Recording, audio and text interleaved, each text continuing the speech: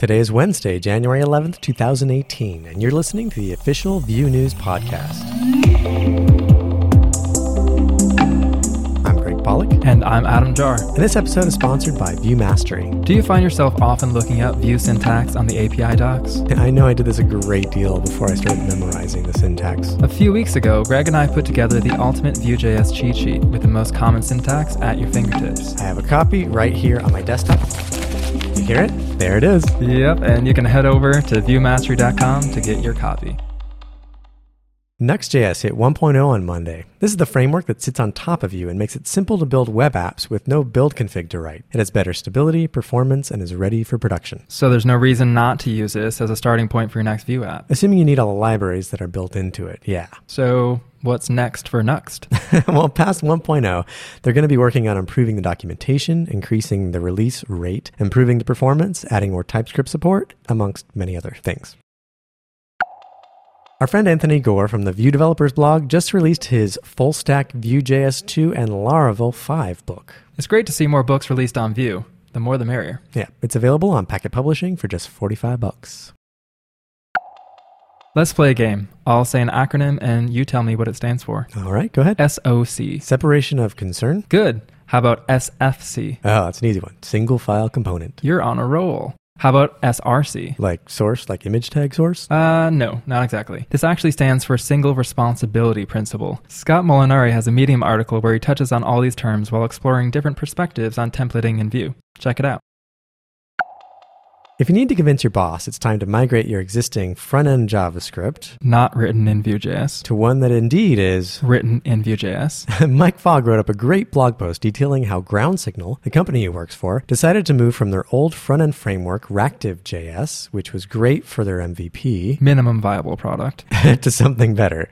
They evaluated both React and Vue, even taking time to start coding and migrating using both of them to see what they learned. And so why did they end up choosing Vue? What makes you think they chose Vue? Well, this is a Vue News podcast, so I don't think you would have brought it up if they didn't choose it. They chose React. You're kidding. Yeah, I'm kidding. Anyway, they chose Vue. Some of the reasons include not having to recode everything in JSX. They could use their existing JavaScript and SCSS linting. Vuex and Vue Router were easy to implement, and it took just hours to get up and running. Typeahead components are a great UX feature for your app. This is like in Google search, where you start typing and it gives you a list of suggested search terms you might be typing. It's a great feature if you're implementing search or if you need to predictively fill out forms. In this Medium article, Yoram Kornowski breaks down the anatomy of a single file Vue component that watches a search input field and then fetches a list of potential keywords you can select from. If you ever need to implement this and want a simple solution, check it out.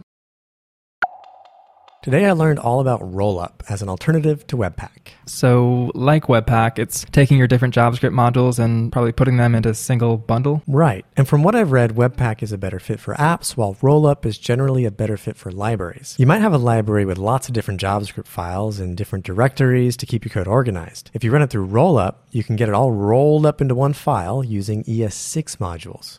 Instead of the common JS module format. Right. Rollup also has tree shaking, which means when you compile your code, it'll exclude unused exports from your bundles. Only including functions that your code actually is using and leaving out all the extra lines of code that you're not. That's awesome. I bring it all up to let you know about Bili, a new library created by Egoist, which uses Rollup under the hood to easily bundle your JavaScript files without the need to write any configuration.